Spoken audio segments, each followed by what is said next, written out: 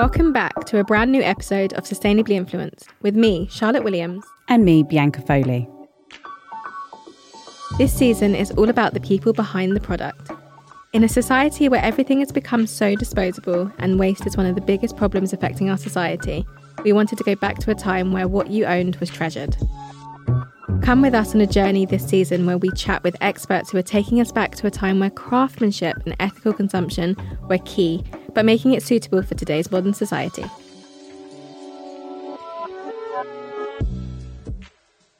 Welcome back to another episode of Sustainably Influenced. This week is a Bianca episode and we are talking about, drumroll please, beekeeping. Woo! Not what anybody thought this was going to be about at all. We wanted to make this season a bit different, so beekeeping is being included. More specifically, we're going to be talking about the sustainability of honey production as opposed to beekeeping, but it all goes in like part and parcel. Honey is a animal product, animal-made product, I should say. I feel like we're really coming for the vegans this season, and it's unintentional, but it's all stuff that I think that they're all really interesting topics to speak about because there are questions around the ethics behind everything, almost. So it's nice to kind of delve away from fashion and beauty for a little bit too. Honey is one of the most sustainable foods on the planet, and it's sad that 1 acre of rainforest is cut down every second, largely to cater to our food demands, especially sugar. Well, sorry, I reacted with my face there, not with my voice. What? Yeah. Every second? It's upsetting, isn't it? And there's so much, when you think about where stuff comes from, when us in the West, we tend to just forget that food has to be made or has to grow and be produced and be tended to give us this prepackaged stuff that we buy. And I think, what was it? Was it you that said it in the last season, maybe, where there are children out there that don't know that chicken comes from an actual animal. You take these kids to a farm and they don't know what it is. So in this episode, we're going to be speaking a lot about beekeeping, but also about some urban beekeeping. And I've got a very special guest on who is Emma Buckley, who's the founder of Buckley's Bees, which is a very cool kind of like, I learned a new word, basically, an apiary. An apiary? Not an aviary. An apiary is where you keep bees. So they've got, it's a company that produces honey for different companies and things, but they also produce their own. So she has a apiary full of different bees and things, and very interesting conversation. Such an interesting job. Yeah. Like imagine, like, what do you do? Oh, I just own bees. And she's quite young. Really? I want to say maybe early 30s. Late 20s, early 30s, yeah. She's grown up with it. Her dad was a beekeeper. He's done it for like 60 odd years. Really fantastic. And I had a really good chat with her, actually. So, nice. Yeah, interesting. So let's talk about sugar as well. We're going to be speaking about sugar production and how taxing that is on the environment, as well as the beekeeping and urban beekeeping, which is where they're growing in the city. There's some, a spoiler alert, it's not so good for people, I didn't realise. Honey? No, urban beekeeping. There's a lot involved in it, and it's actually quite dangerous. Ooh. There's little things that we should think about. But anyway. Can I interrupt and just give a random fact? Yeah, love it. I learnt this recently. So, as we know, the Queen has passed away. And with that comes some really interesting traditions that have to happen to tell the world that she's passed. There was the telling of the public that the monarch had passed, and it's like a traditional thing. Something that they also have to do is tell the bees. So when a monarch passes, there is someone who has to go and tell the bees that their boss, essentially, has passed away. That the Queen has died. And that they'll be working for a new monarch. And then the new monarch then has to go and meet the bees. I feel a bit tearful listening to that. That's really sweet. It's lovely, yeah. I think that's really beautiful. And normally, things like that, I'd be like, oh, wow, this country, like our traditions are so wild. Like, what? But I actually really, really enjoyed that because it really put respect behind the bees. And I know this sounds a bit like airy-fairy or whatever. Where's she going with this? But bees are so important to the world. If the bees die, we're dead, essentially. Yeah. Just having that importance on like the bees and how they kind of work in the world. I think it's quite cool. I think that's really lovely. Thank you for sharing that. I wanted to talk about first, before we go into production and everything like that, I want to just raise an article with you.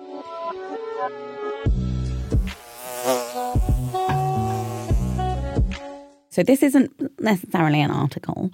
It's from the London Beekeepers Association, and it's from their kind of beekeeping section on their website.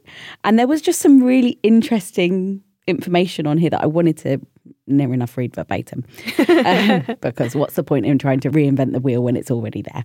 So I wanted to know in my research how beehives work, because I'm not going to lie, I'm a city girl, born and bred in London, don't really know anything outside of that, scared of everything that flies or has multiple legs. So how do beehives work? Until 1880, European beekeepers generally kept bees in skeps, which are baskets, in which bees would build honeycomb, raise their young and store their produce, which is the honey. These are impossible to inspect in detail to check for disease, so little beekeeping was involved, except at harvest time when the bees would be driven away and the nest was destroyed. I just feel like, for me, I found it really interesting because I didn't realise that when they leave the nest, oh, we're going to get rid of it, check it all for disease. Oh, is it rubbish? Okay, bye. And then the bees have to go and start again. But yeah, I wanted to raise that because it was interesting to me. And there's some pros here for things like urban beekeeping, but there are lots of cons as well. So the article that I do have here is from nature.com. I've gone full-on rogue this week. We are not including anything from one of our usual... No Vogue business. There's no Vogue this time. It's definitely all about the bees. But this one is called Challenging the Sustainability of Urban Beekeeping Using Evidence from Swiss Cities. Okay. This was published earlier this year, so 2022, by Joan Casanellas-Abella, assuming that it's a Spanish name. But yeah, so, or a Bella. Anyway. And this article is all about urban beekeeping. So it's talking about how cities are increasing like their commitment to being more sustainable. Mm-hmm. And the reason why we're doing this season is because we were having a discussion about what started to kind of rise during the pandemic and people going back and adopting these incredible hobbies and turning their hobbies into businesses. And something that we saw a lot of were like urban beekeepers popping up. And that's why we're doing an episode on beekeeping, essentially. So with urban beekeeping, what happens is essentially people use rooftops or open spaces, have the hives, and they go and tend to it and check it. What can happen is that these bees can become a little bit agitated because these people aren't trained beekeepers, which causes the insect to then become slightly aggressive. So it can be quite dangerous, and then they need to bring in beekeepers to come and help. It's so funny. It's These bizarre. bees are like, you're not trained. You need to go on a course. I'm not going to let you do your job until you know how to do your job. So because people are trying to be a bit more sustainable, it's led to this increase in green activities in urban green spaces. And it's not just by city officials, it's by local regular residents as well. And that's where it's a little bit alarming because no background, nothing to do with beekeeping or bees. Why would you just decide, oh, I'm going to just do some beekeeping without being trained? Bees are really dangerous. Yeah, really dangerous. As somebody who's allergic to either bees or wasps, we're not quite sure because I don't want to get stung again. Don't push them. They will sting you.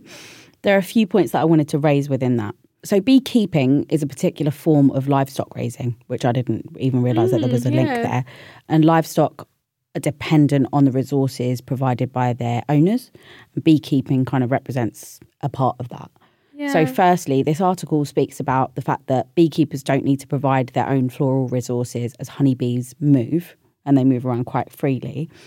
Secondly, you have to control movements and foraging locations of honeybees, which again, there's so much that goes into this. That's why for me, I think to myself, you shouldn't be doing these. I think it's wonderful if you can do it and you can do it safely. But if you're just there willy-nilly, oh, I'm going to bash about and agitate a bee, that's your business if you get stung. Thirdly, honeybees reproduce faster than other livestock. Didn't know that. Makes sense. They're tiny. Yeah, they're tiny. I guess they're going from pillar to post doing their thing, aren't they? And fourth, beekeeping might not be perceived as an exploitative activity because of the positive association between the honeybees and the pollination services.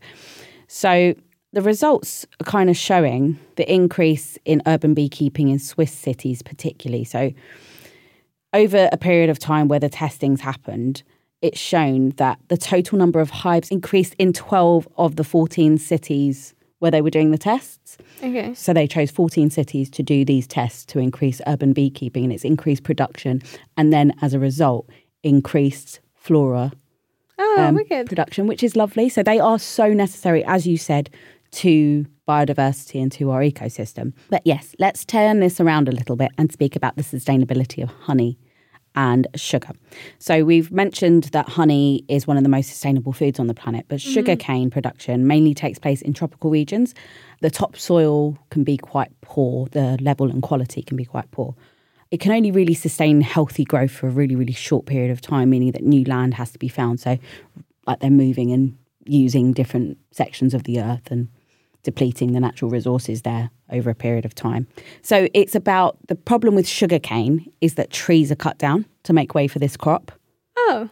Yeah, so you have to clear the space to allow sugarcane to grow because it's quite intensive and it grows quite quickly and it's quite large and all these things. The deforestation results in loss of irreplaceable biodiversity, especially in tropical regions where species biodiversity is at its greatest.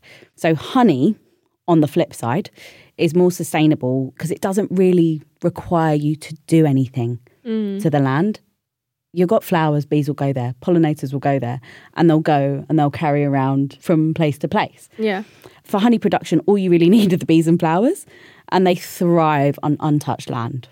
And in comparison to things that are quite people intensive, labour intensive, water intensive, honey, for me, is a way more sustainable product. Yes, it is an animal byproduct. And again, it brings up that argument of the vegans ain't gonna like it. But according to Google, vegans avoid eating honey to take a stand against bee exploitation and farming practices that are thought to harm bee health, which makes sense. Okay. So if the bee industry was more ethical.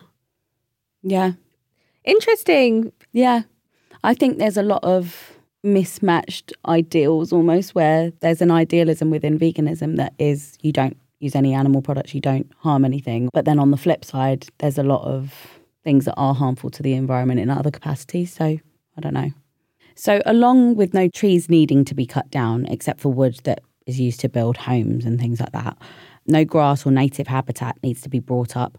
And therefore, there's no soil degradation and no species are lost due to honey production compared to things like sugar production. It's a very weird industry, and it's making me look at the things that I own in my cupboard in a very different way. When I was researching this, I was a bit like, oh God, this is actually quite full on. We always talk about the production of fruit, veg, and then meat and dairy, but we never talk about those just general store cupboard things, which are quite labour intensive and I guess harmful to the environment. So it was interesting when I was doing my research. I thought to myself, boy, if I start looking into everything in the cupboard, basically live like on air and dust. Pepper. Yeah, salt mining, what's that like? Yeah, let's not get into it. But the land essentially can stay exactly as it is with honey production. And they'll go about their regular routine. They'll collect nectar and make honey, which is something that I personally love. So I'm very excited to be doing this episode. This is the kind of episode that when I'm doing my research, I go into like this rabbit hole of conspiracies, and then I lose like 2 hours and I'm like, I've still not done any research for the episode. I would have really appreciated if you brought some honey in though. Oh, sorry, next time. Thanks. So honey production is vast and varied with lots of local beekeepers. It's very accessible to buy local honey, meaning that any sorts of transportation emissions are very low. However, whilst the small local independent honey industry is a sustainable option, there's always the flip side. So mass-produced options are far harsher on the environment. And I think that's where there is that element of exploitation of the bees. So there are a few things to look out for when you are looking to buy from an ethical, quote-unquote ethical, I should say, honey producer. So the questions to ask is it made using natural or conservation beekeeping methods? If it is, big tick. And some beekeepers choose to minimise their interference with the bees and only take surplus honey, so which is something that we will get onto later in the episode. Is it organic? We all love a bit of organic farming. We know that there are pros and cons again to everything, but organic farming is generally better for the overall health of the bee. and pollinator populations. Organic certification protects from some more harmful practices within the beekeeping industry. And finally, is it fair trade? Choosing a fair trade option means that the beekeeper will get a fair price for their honey. And that, again, brings into the ethics and brings into like the UN's SDG goals, things like that. So equality and equity, that's what we're thinking about here. There are a couple of brands that are possibly a little bit better. I don't know if you've ever heard of any of these. Raw Health?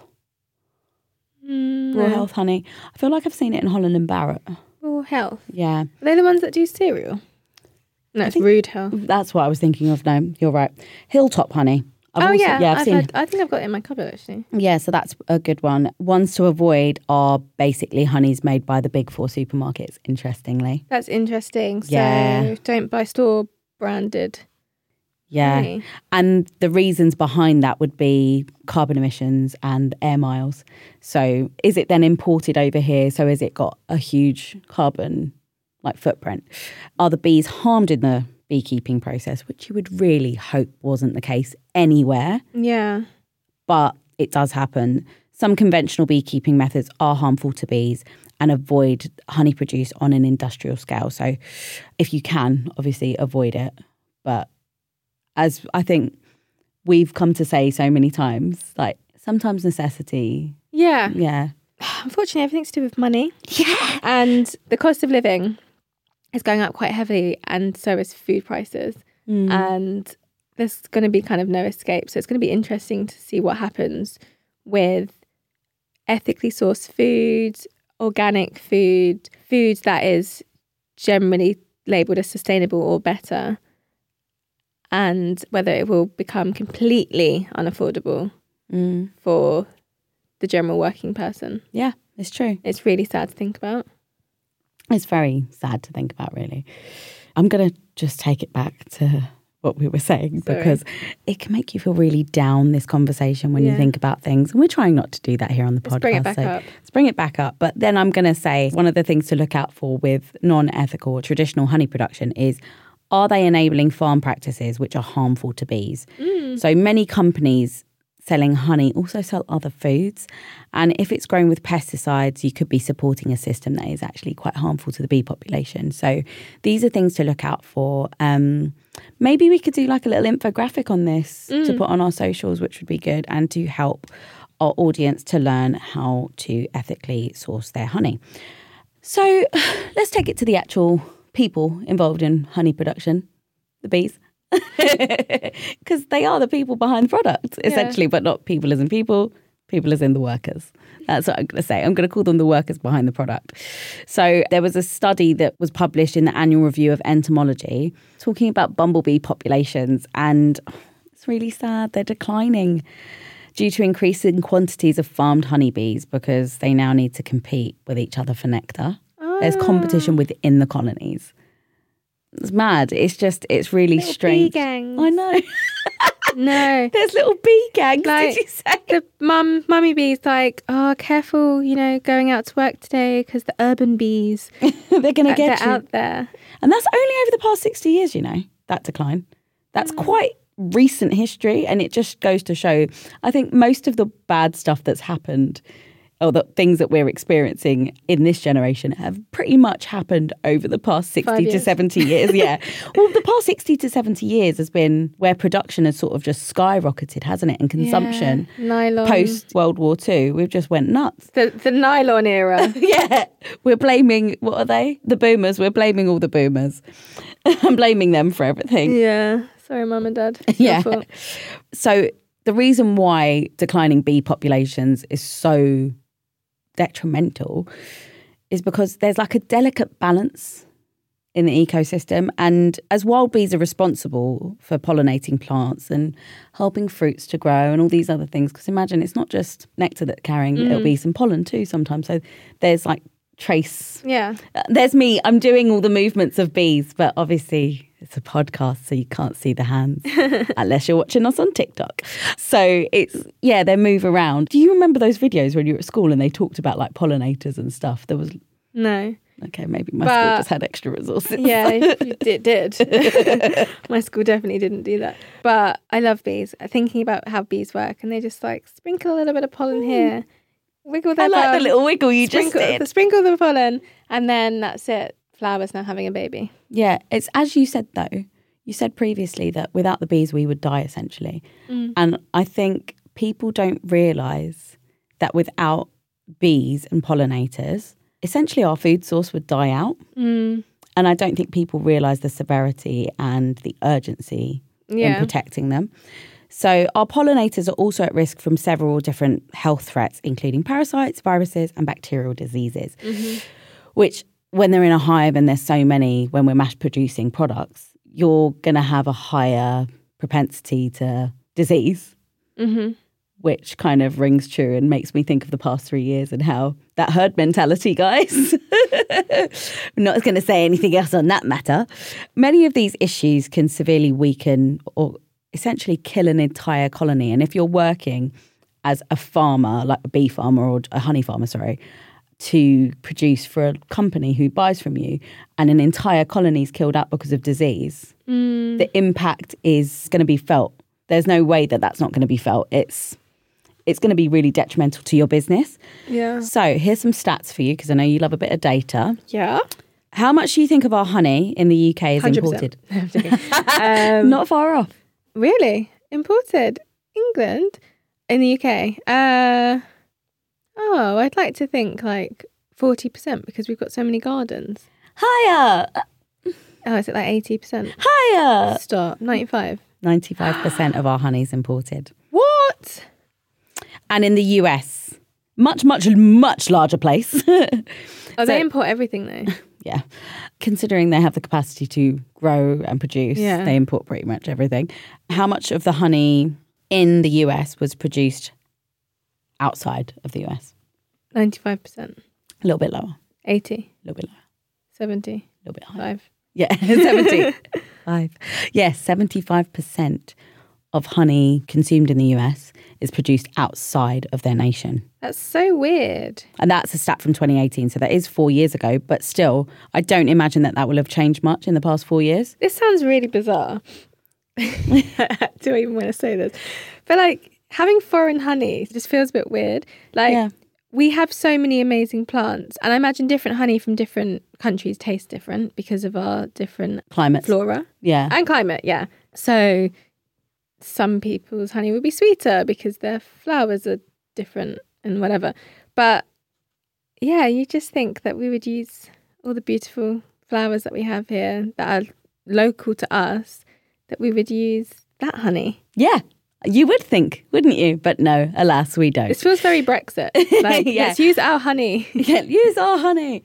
It's definitely not that.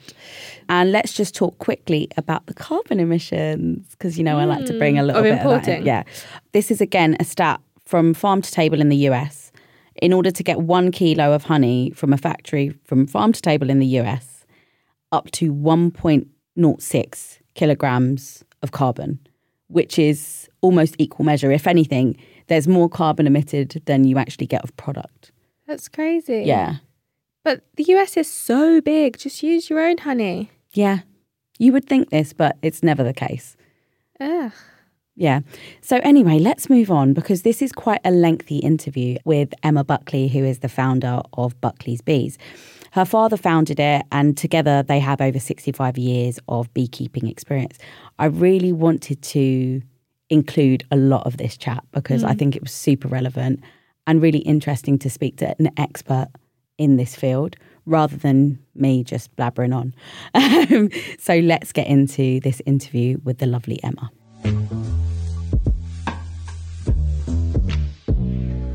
So Emma, thank you so much for joining me. This is a really, I think, different conversation for us on the podcast, but also something that's so interesting. And I think, as I said to you before we started recording, I feel like my inner science lover is coming out, which is good. So something that we really wanted to discuss is the effect of mass-produced honey on the environment. Is this something that really we should stop buying from like store-bought honey altogether, even though it's less dangerous than sugar? So I think actually one of the bigger issues with shop-bought honey is actually where is it coming from? So if you look on your label, if you go into any supermarket, pick up a jar of honey, look at the label. Now, quite often that label will say a blend of, or packaged in non-EU countries, produce from a mix of countries. And that's what's, I think, a key point to start with, is that honey in supermarkets can be blended. So they go out onto the spot market, they buy massive loads of honey, and they then bring it to their factory or wherever their processing plant is. They then mix it all together. And within that, you have to heat honey to get it to mix. So in the heating process, you are then also killing any good bacteria or any of the nice natural properties that are in there, which is one of the reasons why some people may take honey. They'll go. So essentially, you're kind of left with this blended pot of sugar syrup that's left, because there's not that much good stuff left in there. And then it's also blended from different countries. So you're getting flora, which you're not necessarily exposed to in a product that you're taking. So I think that's a major point to start with, is that just because you're picking up a jar of honey, it doesn't mean that that honey's come from one place unless it's stated. Now, something that's really great with local, buy local, support local, is that you are more than likely buying honey that is from one beekeeper's apiary. Now, they may have a few apiaries, and we say an apiary is a place where bees are kept, a bit like an aviary for chickens or birds. So a beekeeper may have a few apiaries, as we do. So we have our own honey and we have our clients' honey. Now, our clients' honey is their honey and it's their bees' honey, whereas our own honey is our honey, and that's what we may sell. Now, we're not honey producers, we're not commercial honey farmers, we're very different, and I'm sure we'll explain what we do in a moment. But honey-wise, I can tell you that our honey comes straight from our bees, from their apiary. Some of them is just down the road, some of them's on site with me here, and it goes straight into the extractor. It's then filtered once and goes straight into the jar. You get a pure product, no heating, straight from the bees, and that's what you want. You want to get that local honey from that local producer that you know you're getting a pure product from. There is a big issue at the moment with honey labelling, and there's a lot of petitions going around trying to get the government on board to get honey labelled correctly, because producers like ourselves that are producing a natural product are being bombarded out of the market by big companies buying in mass-produced honey from all over the world, blending it all together and slapping the word pure honey on it. Well, you know, it's a little bit different. It's not a pure product. So that's a constant battle that we as beekeepers and local beekeepers have to deal with. So that, I don't know if that actually answered the question, but I think I just bombarded you with a lot. It's so fascinating. Obviously, our audience can't see, but I'm sitting here like beaming from ear to ear because it is just so fascinating. It's something that I think we haven't thought about. And obviously, with regards to labelling, we know that there's been a lot of disparity with food labelling and things like that over the years, and the traffic light system and how you label where something's from and all these different things. And you think about the kind of carbon footprint behind your food. And I guess it goes as far as you can drill right down into specific product areas as well. And we have to talk about that because there's a carbon side about things when it comes to the environment, but then there's also the ethics side of it. And I think the ethics when it comes to how our produce is made or created is something that we kind of often put to the back of our minds and we forget. So in a nutshell, is farming honey from bees actually ethical? Does it harm them at all?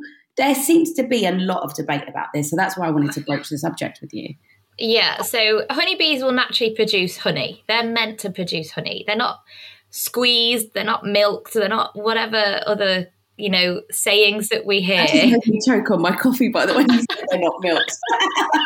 But some people do think that, you know, we go around and make the bees produce honey. Like, no, naturally, they are producing honey to put up as much food sources as possible to get themselves through winter. Now, honeybees don't know when to stop. So they essentially work themselves to death. That's why they're called worker bees. They last about 6 weeks in summertime. And that's because they work so hard to get honey. So each individual bee will go out to the flowers. Now, obviously, the weather is a massive issue in that, and that's where climate change is a massive talking point as well. But on a generally a normal, or whatever normal is these days, but a normal season, the sun's out in summer, the flowers are secreting nectar and producing pollen. Bees go out, collect the nectar, they then bring it back and produce honey from it. And what they do is they literally put up as much honey as they can to make sure through the winter months, because we've got no flowers out, we've got no nectar, we've got no pollen coming in, Winter's very cold, very wet here in the UK, and they need their food. That's essentially what honey is. So what beekeepers do and what ethical beekeepers do, like ourselves, we will leave the bees with enough honey to get through winter. So we will only take what we call an excess. So if the bees haven't produced enough honey, we won't take any. Some years we don't get any honey, and that's absolutely fine because the bees come first. Some years we have to actually substitute feed the bees because the climate's not been right.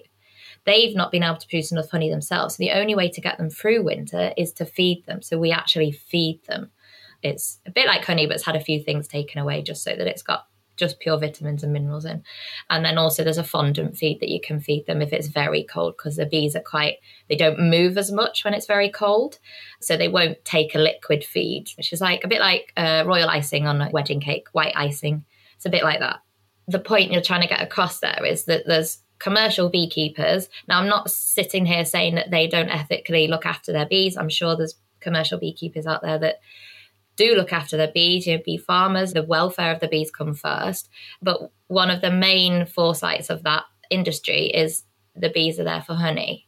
Whereas local beekeepers, quite often, and also like ourselves, the bees come first. The honey is an excess. If we get some honey, that's great. If we don't, that's okay. We're doing it because we love what we do. We love the bees and we know how important they are to our ecosystem. And I'm not saying that commercial farmers don't understand that either. It's just different. And it was actually, interestingly, one reason why I started Buckley's Bees was because I was traveling out in New Zealand, and out there they do a lot, like big scale honey production out there. You might have all heard of Manuka honey. That's where it all started, which is actually from the plant of the tea tree. We don't have tea tree plants out here, so is it as beneficial to us over here? I don't know. So I was actually traveling around New Zealand and I saw how they were beekeeping out there, and they essentially had beehives stacked on top of each other and they looked like filing cabinets, and they actually called them filing cabinets out there. And I was really shocked because I'd grown up with bees here at home with my dad. He's been doing it for over 60 years. The bees are part of our little small holding. Every bee counts with us. Every bee matters. And it was very different out there. And I didn't necessarily like that, what I'd seen. I knew the bees were very important. And that's why I set up Buckley's Bees. That first started my thoughts of the business, was actually being out there and seeing how it was done out there. It's phenomenal. I've used Manuka honey, but I didn't realise that we didn't have that plant here. I think there is a guy in Kent or somewhere now that's either growing it or trying to grow it, but it's not native. And this is something that I'm saying to people as well when they talk to me about, oh, we planted wildflowers and we're doing this. That's really wonderful. Like, we need more habitats. We need more wildflowers. We need more trees. However, where are you getting those seeds from? Oh, well, I bought them online. They came from Germany or wherever. I'm like, okay, so what seeds are they? And they start saying different things. They're not actually native to the UK. So a lot of these flowers then don't bud at the right time. They're not out, so that they're not producing nectar when our bees that have evolved to our country need the nectar. We need to join up all the dots. It's not just, there's not enough bees, there's not enough flowers, we need to do more. You've got to join all the dots up to make this holistic biodiversity, climate change really push to try and work, because it's not just as easy as fixing one thing, as I'm sure we all know that. I think what you've said just there has really hit the nail on the head. It's not that simple.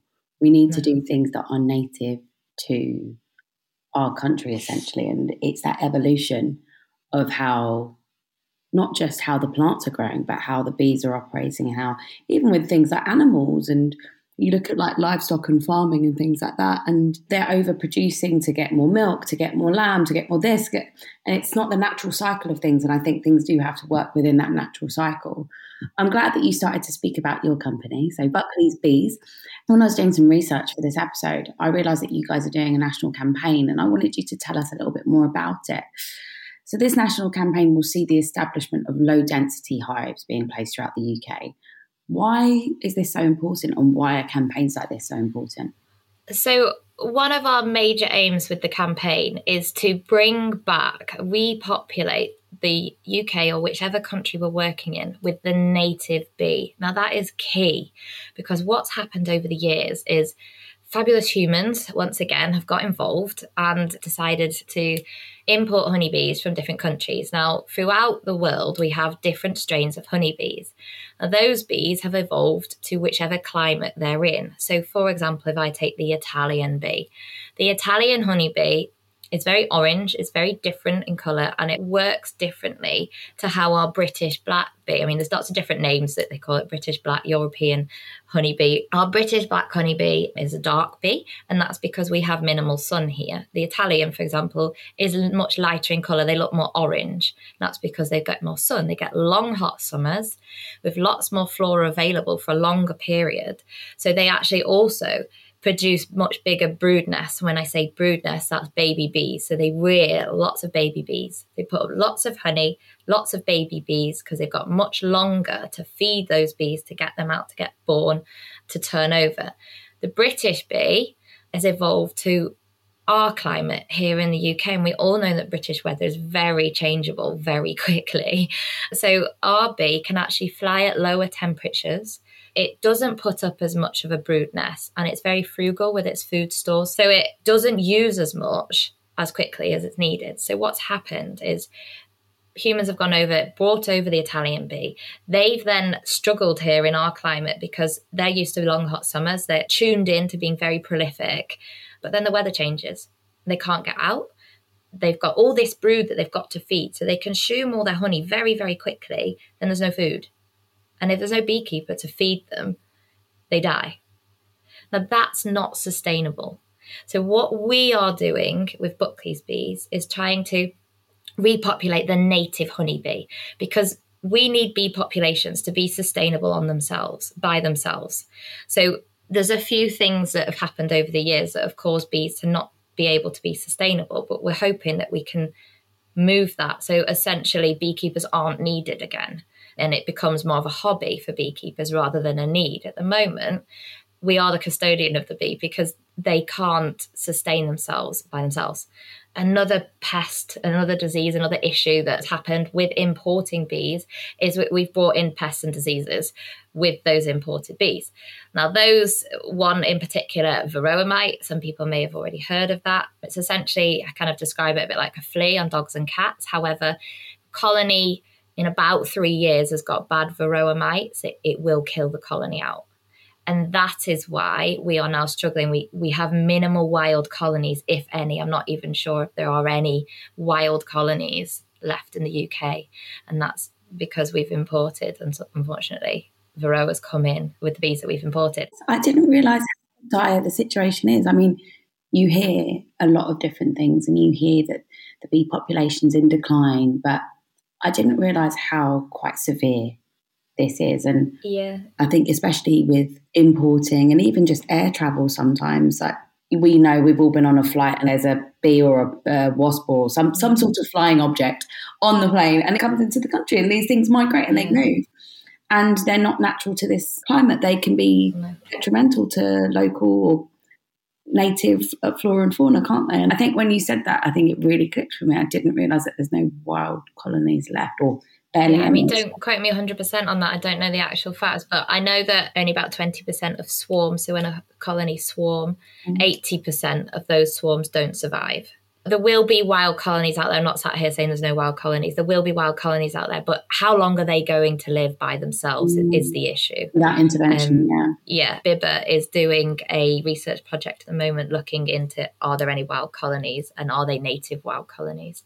But something that's really interesting that we're working here at Buckley's Bees is something called hygienic behaviour. So some of our bees are now showing potentially they are working out how to deal with varroa themselves. Now, that to me is massively important. Like I said, bees need to be sustainable again. And by the bees actually figuring out how to deal with varroa, potentially, is this evolution in front of our own eyes? I really hope so, because at the moment we have to treat bees. Now, we try and do everything as natural as possible here at Buckley's Bees. We try not to use chemicals and all the bad stuff. We don't want to be putting that into our bees. We also very rarely use smoke with our bees. People find quite amazing. So we will treat, if needed, with formic acid, and that's from ants. And that is only if they need it. So we will do something called a mite drop, and we'll count on a daily average on how many mites the bees have got. And if it's over a certain amount, then we'll treat. But if it's under that amount and the bees are managing and coping, we want them to try and learn how to deal with those mites themselves, obviously under observation. But then those bees that are showing this hygienic behaviour are then go into our breeding programmes, because that's a strong genetic trait that we want. So then those bees are bred from, and then the cycle goes on. And they're the bees then that we're placing around the UK. Hopefully we can get back to some bigger populations of the native honeybee, because we've also got this hybridized bee now, because those Italian bees have been imported. They've bred with our native bee stocks. We've now got this hybridized bee. Now, in some of those genetic strains, certainly in the F2 of the genetic gene, they can be quite aggressive. And that is something that we categorically do not want. So we've worked and we've bred our bees. Dad's been doing it for over 60 years. We work our bees with no gloves. They're not aggressive. They're pretty docile. That's the way we want it to be, and we like it to be. And they're the native bees. The only reason normally why a bee would sting you is if you're threatening their home. So if you're creating vibrations, being very rough around their hive, or if you're batting, a lot of people will bat a bee away, hit them, wafting. That actually agitates them, because it's as if you're being aggressive. Yeah, I put my hand up there because I know that I've done it. It's really funny. I am terrified of everything, but I love them all, but I'm scared at the same time. You need to come and visit us. I'm allergic to one of them, and I don't know which one it is because I've been stung by both, but I didn't know whether it was a wasp or a bee, but I'm allergic to one of them, but not severely. My leg just swells up, or wherever I'm stung swells up quite large. So I'm actually allergic to bees.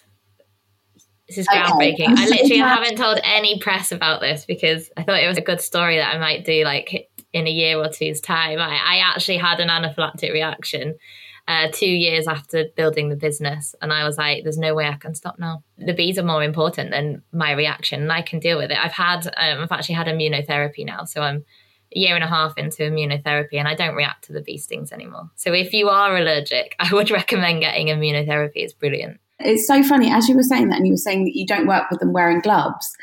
In my mind, I was thinking, oh my God, imagine if you had a really bad bee allergy. And there you are, you've got it. Yeah. The annoying thing is when I had my reaction, I don't even know if it was on one of my bees. I wasn't even in the apiary. I wasn't at home. So I don't know whose bee stung me. But apparently some of the hybridized bees can have a stronger venom. Yeah. I mean, I'm not making any claims here, but that's word on the street is that. It's very fascinating. Yeah, it is. Okay, I wanted to talk more about city life and urban beekeeping, which we're kind of seeing a bit of an increase in. A lot of people have got like their rooftop apiaries and things. And you've got the people that think that they're beekeepers, or they're aspiring beekeepers, I should say, hobbyists, that are just doing things in and around their home space, or trying to create like little community gardens and things. But at the same time, I want to understand why it's important to have bees in urban spaces, but also safety aspect, just for me, and that's my own personal interest there. Yeah, so urban beekeeping is an interesting topic. It's great that lots of people are now getting involved and realising we need more bees. However, we have had to do quite a lot of bee rescues. And that is because certainly over COVID, people thought, I'm going to get some bees. I'm going to put them on my rooftop, in my garden, Actually, quite a lot of management is involved in having bees. Hence why I have a job. Hence why I do what I do.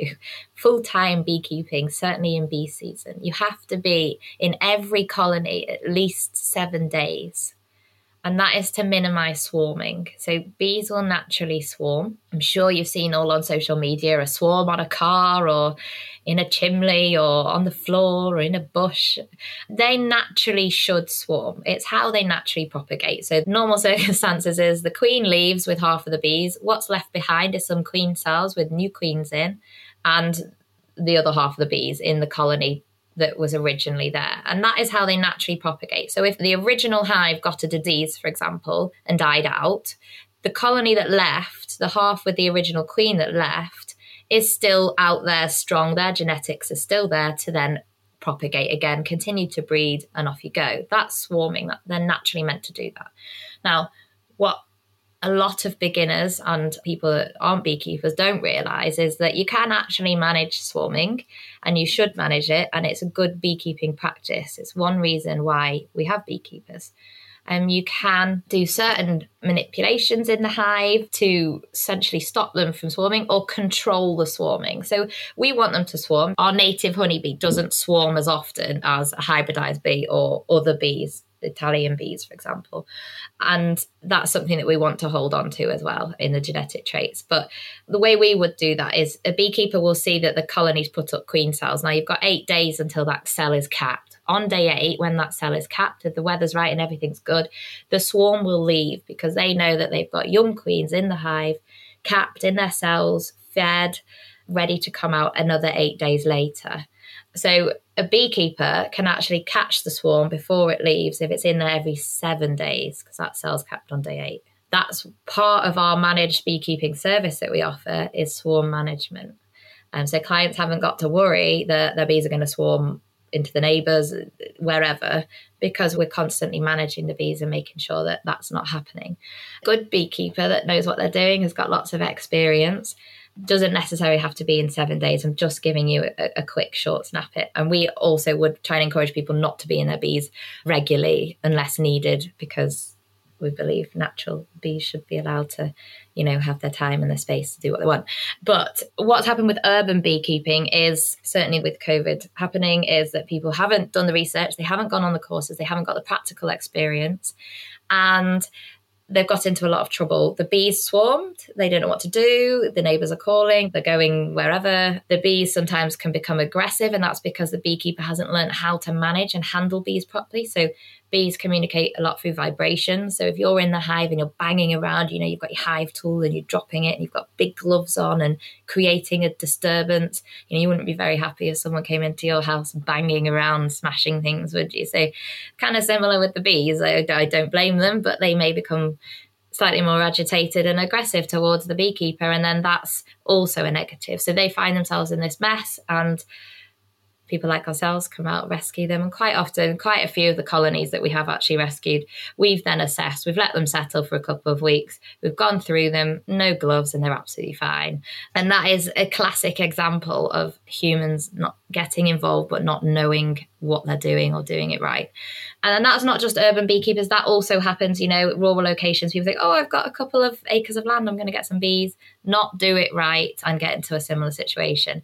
Now, urban beekeeping is great. The bees can get really great diverse pollens from lots of different plants because there's lots of big parks. For example, London, there's a lot of parks that are fully planted up with all sorts of different great flora and fauna for the bees. But one thing I would say, and I know that at the moment there is a massive thing about overpopulation in certainly London, is too many bees. Now, there is a flip side to that argument. Some people say there's too many honeybees around and we should be looking after the other species of bees, which I do agree with. They're just as important.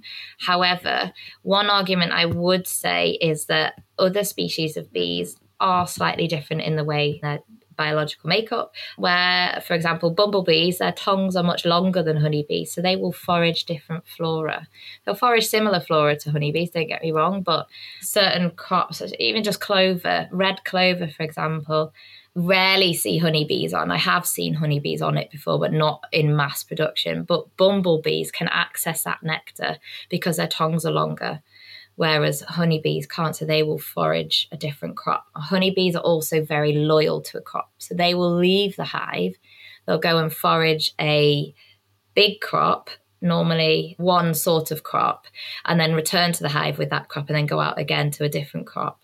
Bumblebees will go from one flower to another and spread it around, whereas the honeybee will go out to that loyal crop, forage it all, then come back. That was all super, super interesting. Just on that beekeeping and the urban beekeeping model again, just as a final question, I just want to know, could it be an example of like sustainable agriculture and business, really? Personally, I think my view is sustainable agriculture, I think, will come through the organic route. Mm-hmm. And I think that's important because if you look at the difference, it is different. You've got 50% more insects and birds, small mammals on organic farms already. Now, should we not be learning from that? Now, I'm not sat here, bad-mouthing commercial non-organic farmers. We're a little small beef farm here ourselves. We try to do stuff as organic as possible. But the thoughts of pesticides, insecticides, and habitat loss is massive at the moment. And we've lost 97% of our wildflower meadows since World War II. That is absolutely shocking. And why on earth have we not done something about that years ago? Why only now are we sat here going, oh no, we've lost 97% of them. Okay, so what are we going to do? How are we going to put that back? Some reasons why we may have lost some of those habitats is because we need more houses. We're working with Taylor Wimpey at the moment to try and put back what we may be removing or losing. And actually, in some of the planning stages in some of the areas around the UK, we actually sit with them and go, okay, green space is great, but what in green space is good for our insects, our pollinators, our small mammals, our hedgehogs, our birds, our bats? Grass. Well, okay, so what's that bringing? Not that much. If you sit in your lawn and you actually look at your lawn, you don't just have grass in there. Most cases, you've got clover, you've got wild flowers, dandelions. That's a great source of pollen, food for the bees and other pollinators early on. You see it as a weed. I do this on my social media all the time. I take pictures of thistles or weeds. People say weeds. I say, you see weeds, we see bee food.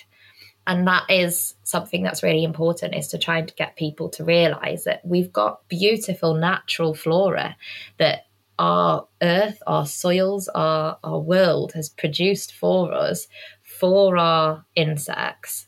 Why are we not using that? Why are we trying to put in plastic grass and fake lawns? And no, why are you doing that? You're ruining what God, if you're a God believer, God gave us. The world evolved with these habitats for our animals and small mammals and insects. We should be looking there, and that is key. A lot of our plants and flora evolved to be insect pollinated. So if we lose our bees and pollinators, we don't just lose them. We lose trees, we lose our hedgerows, we lose blackberries, you lose our own food sources. Walk into the supermarket, it's not just the fresh produce you'll lose, you will lose your ready meals. Think about your pasta sauces. Tomatoes are pollinated by bees and pollinators. Think about absolutely everything in that supermarket. What would you be left with? Probably some dry products from pasta or something. Literally, it's devastating to think if we were to lose our pollinators. And that little ecosystem starts with pollination. And that pollination is brought from the bees, from pollinators. And then in turn, if you've got good cross-pollination from your having a big insect population, you then get much better fruit. You get more fruit on each plant. And then you get more seeds, so that then feeds your bats and your birds, as well as the next generation of that plant. You've got more of those seeds, so there's more food, everything's more available. But we need to do more now. We need to act now. Otherwise, we are going to lose that. And it's devastating. China lost, I think, all of their insect populations, and they are now having to hand pollinate crops. That's a really crazy thing to have to think about, to think that there are people actually hand pollinating things. Because and it's not as efficient. Jungle, it's not as efficient. They're not getting the same return on that pollination. In farmers planting field beans, as an example, they get, I think it's like 28% more of a crop from having bees.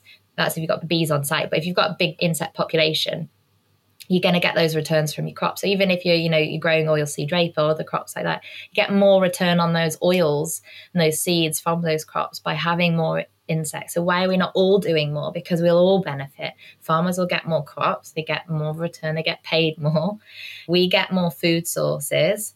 The animals, the environment, the biodiversity is lusher, it's greener. You only have to look at Chernobyl with what happened with all of that. They've left it to nature. Nature's returned. Nature's brought back. It's come back fighting. There's animals living there. There's plants everywhere. Like, that is living proof that we need nature way more than nature needs us. Totally agree with you. And I think that is a fantastic place to leave this. So thank you so, so much. That's okay.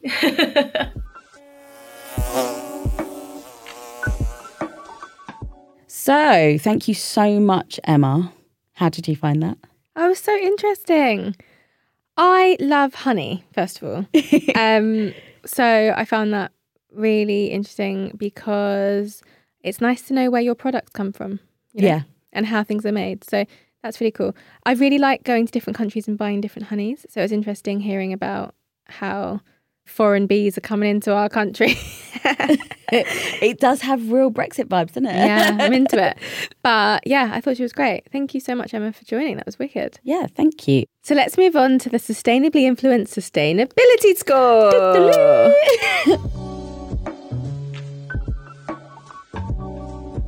We really need to get a jingle sorted for that. If there are any musicians or what's the word, DJs or people that make the music out there, jingle creators, if you want to send us something, please.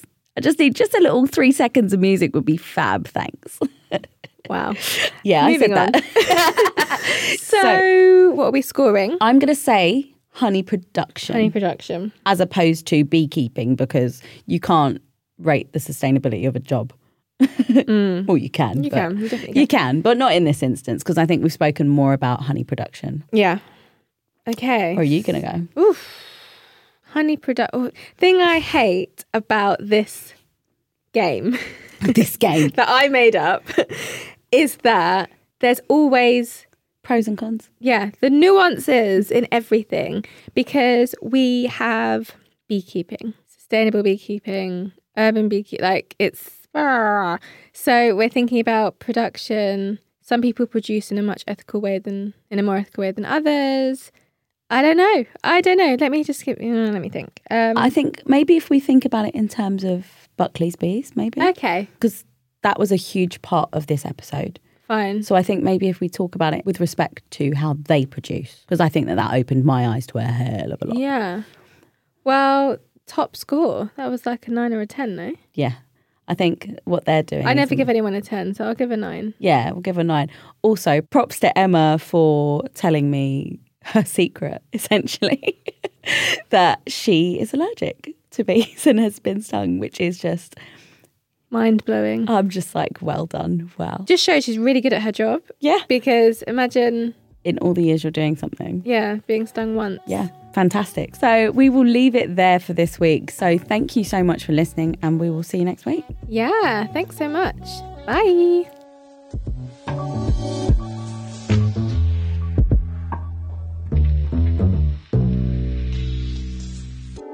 Sustainably Influenced is hosted by Bianca Foley and me, Charlotte Williams. This season was produced by Content is Queen, sound edited by Amber Miller. And a big thanks to our researcher, Anna Stoney.